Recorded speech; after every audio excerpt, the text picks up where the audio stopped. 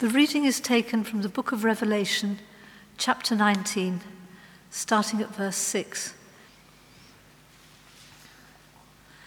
Then I heard what sounded like a great multitude, like the roar of rushing waters, and like loud peals of thunder, shouting, "Hallelujah, for our Lord God Almighty reigns. Let us rejoice and be glad and give him glory.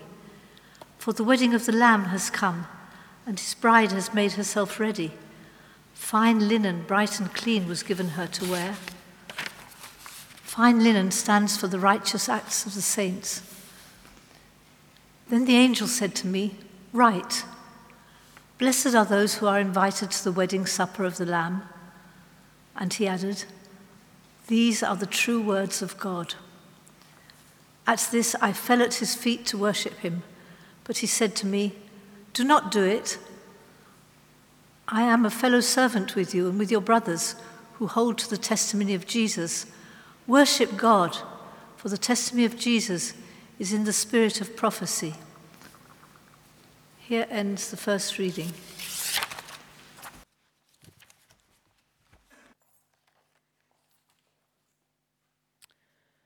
The Holy Gospel is written in the second chapter of the Gospel according to St. John, beginning at the first verse.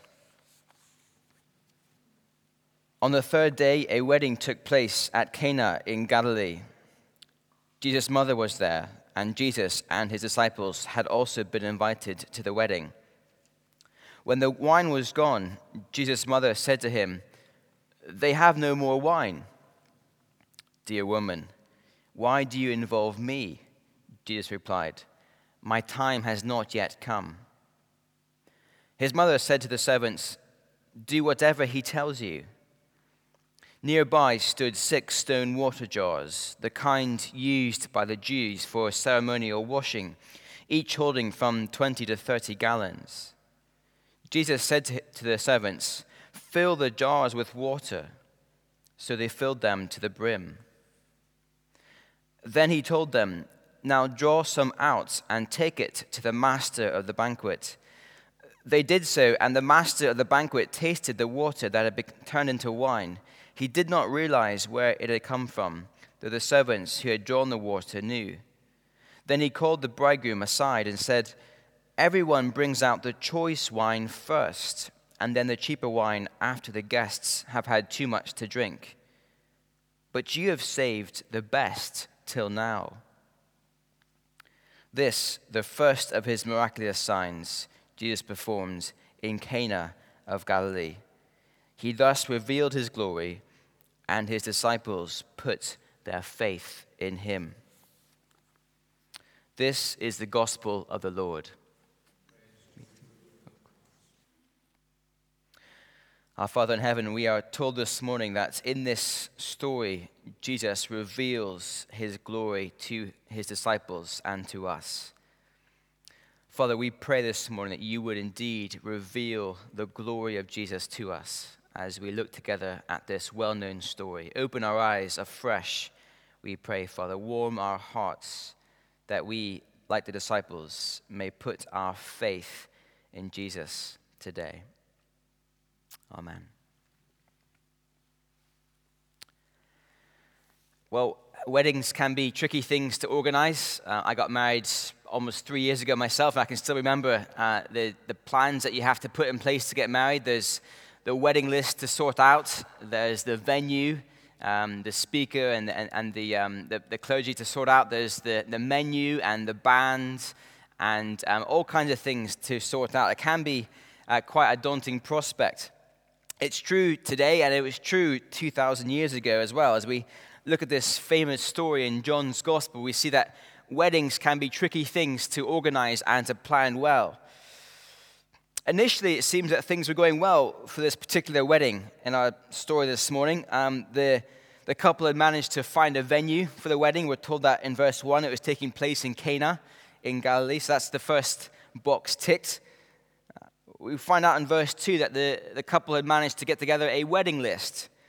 So we're told that Jesus and his disciples were also invited to the wedding. They had that also in place. So things were coming together for the wedding, and it seemed to be going well until we get to verse 3, when things start to go wrong on this special day.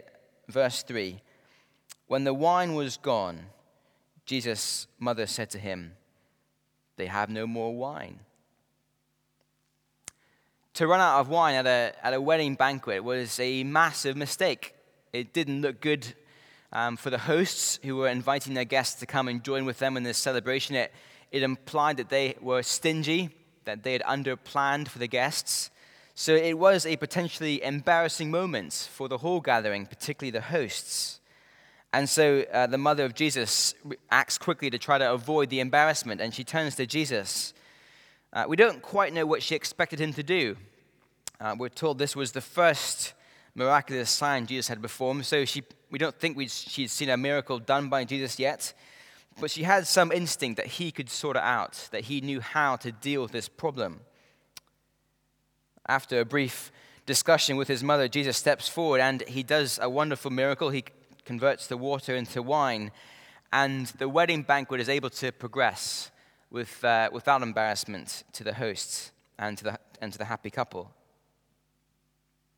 And so at one level, we see here the first miracle of Jesus. He is powerful. He can convert water into wine. And that is impressive. I couldn't do that, and I'm sure none of us here this morning could do that. It is, in one sense, a sign of his power. This is a special man who has arrived. This is the first day of his public ministry, and it starts with power. But in what sense can we say in verse 11 that he thus revealed his glory? And why did his disciples put their faith in him? Is it just that he is showing off that he has some power? He can do party tricks and convert water into wine. I mean, that is impressive. But what is going on behind the scenes here, beneath the surface, such that John can say, at this point in time, Jesus reveals his glory, and his disciples put their faith in him? What is going on here this morning? That is a question I want us to explore together here. How does Jesus reveal his glory at this wedding? Well, we're told in verse 11 that what he did was a sign, a miraculous sign.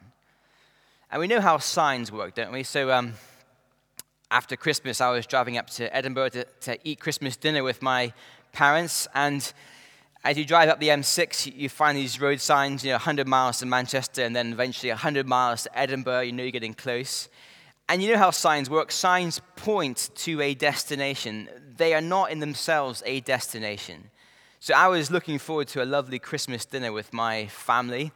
But when I saw the sign saying 100 miles to Edinburgh, I knew that if I pulled over on the motorway and looked for the Christmas dinner there, I wouldn't find the Christmas dinner at the signpost. I had to look beyond to where the sign was pointing. The sign told me, just wait 100 miles, keep driving, and you will come to a fantastic Christmas dinner. And indeed I did. It was lovely. But, I mean, it's an obvious point to make, but that's how signs work. In themselves, they are not the goal, but they point to something far greater, something in the future, in the distance. And John says this was the first miraculous sign that Jesus performed. This sign is pointing us somewhere else, somewhere in the future, something to a far greater reality than simply turning water into wine. So how is this sign working? What are we meant to look for beyond this story?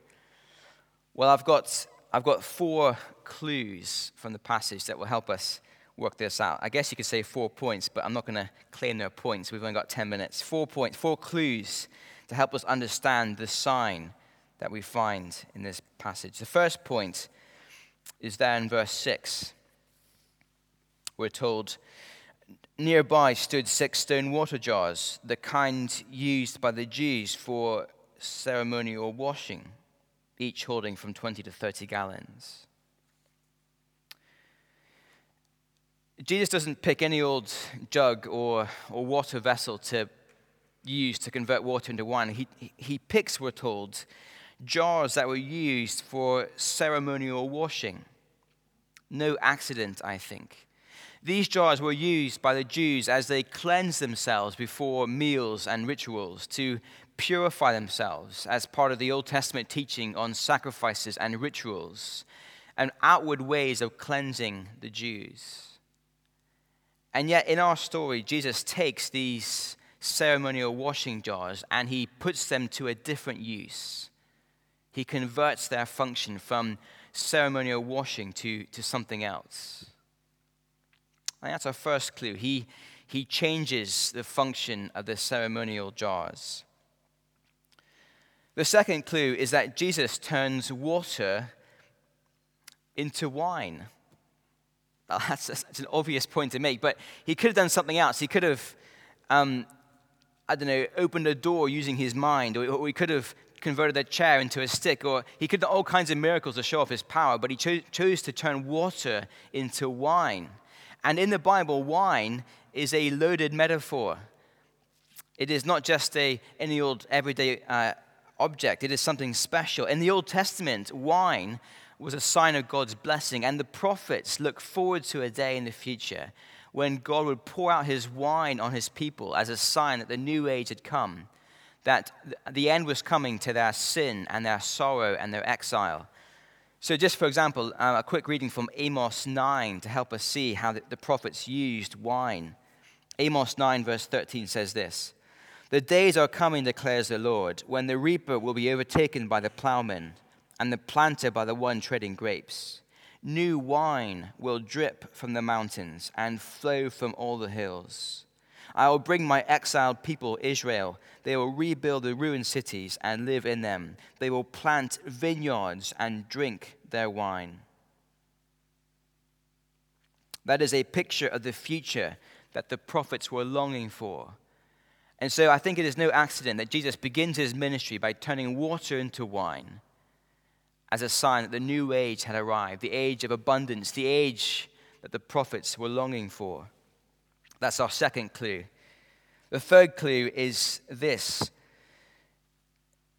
Jesus doesn't just turn a glass of water into a glass of wine. He turns a lot of water into a lot of wine. Did you notice that? We're told that the water jars held 20 to 30 gallons, and there were 6 of these jars. One commentator worked out that in today's currency, there's enough wine here to fill some 700 to 1,000 bottles of wine. That is a huge amount of wine to go for. And I think the point is simple. It is an abundance of wine. It is overflowing. It is beyond the need of the wedding banquet. It is just generous and bounteous. And that fits, I think, with this Old Testament view of that day coming when God would pour out the wine. It would overflow and be bounteous. So we've got the ceremonial jars, we've got the water to wine, we've got this generous outpouring of wine. What does it all mean? What are these signs pointing towards? Well, I think the final clue is there in verse 4. "Dear woman," Jesus says to his mother, "why do you involve me? My time has not yet come." My time has not yet come. In John's gospel, we find that the whole gospel is leading to the time when Christ is glorified by being crucified on a cross. So in John 10, as Jesus begins the final week before his crucifixion, we're told his time has now come to be crucified. And I think as he begins his ministry, he says to his mother, "My time to die has not yet come, but I'm going to do a miracle now to show you where it's all going. I'm going to give you a sign now to show you what's going to happen when the time does come." And it's his death that is the fulfillment, that is the time. So putting all these clues together, the message is this: this carpenter, this man Jesus, this man born in a little town called Nazareth in Galilee, well, from Nazareth in Galilee, this man, as he begins his ministry, turns out to be the one the prophets were longing for. He is God's Messiah. He is the rescuer, the one who will usher in a new age, an age of hope and of joy and of blessing. He is indeed glorious, and he is the one we must put our faith in. As we come in just a moment to share together the Lord's Supper, and as we break bread and drink wine together, we remember the events that took place at the time when the time was fulfilled. We think about how Jesus came to wash us, not of our external filth, but of our internal filth, the sin in our hearts. We no longer need to wash ourselves with water, but trust in Jesus.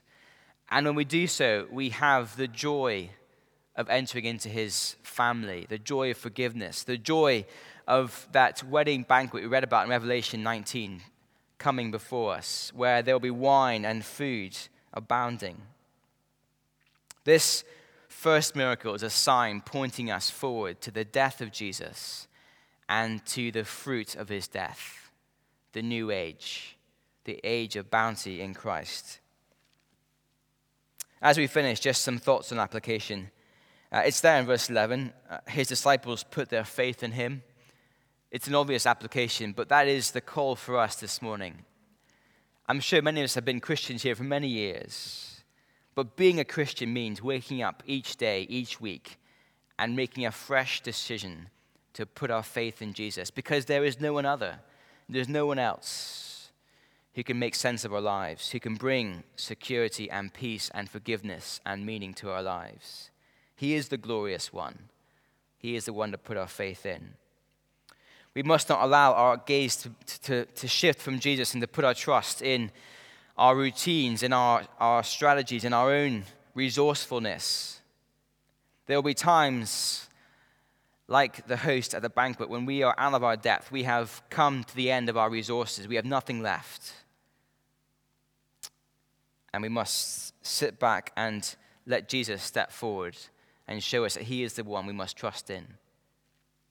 That is the application for us today, to put our faith in the glorious one, in Jesus himself.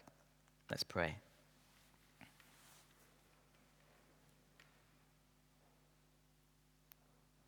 Father, we thank you for the ministry of Jesus, for his life, his death, and his resurrection. We thank you that in him the new age has come. The age of wine outpoured, of cleansing from sin, of joy and celebration. Father, show us where in our lives we have let our trust shift away from Jesus. Help us this morning to put our hopes, our joys, our security afresh in your glorious Son, our Savior, Jesus Christ. Amen.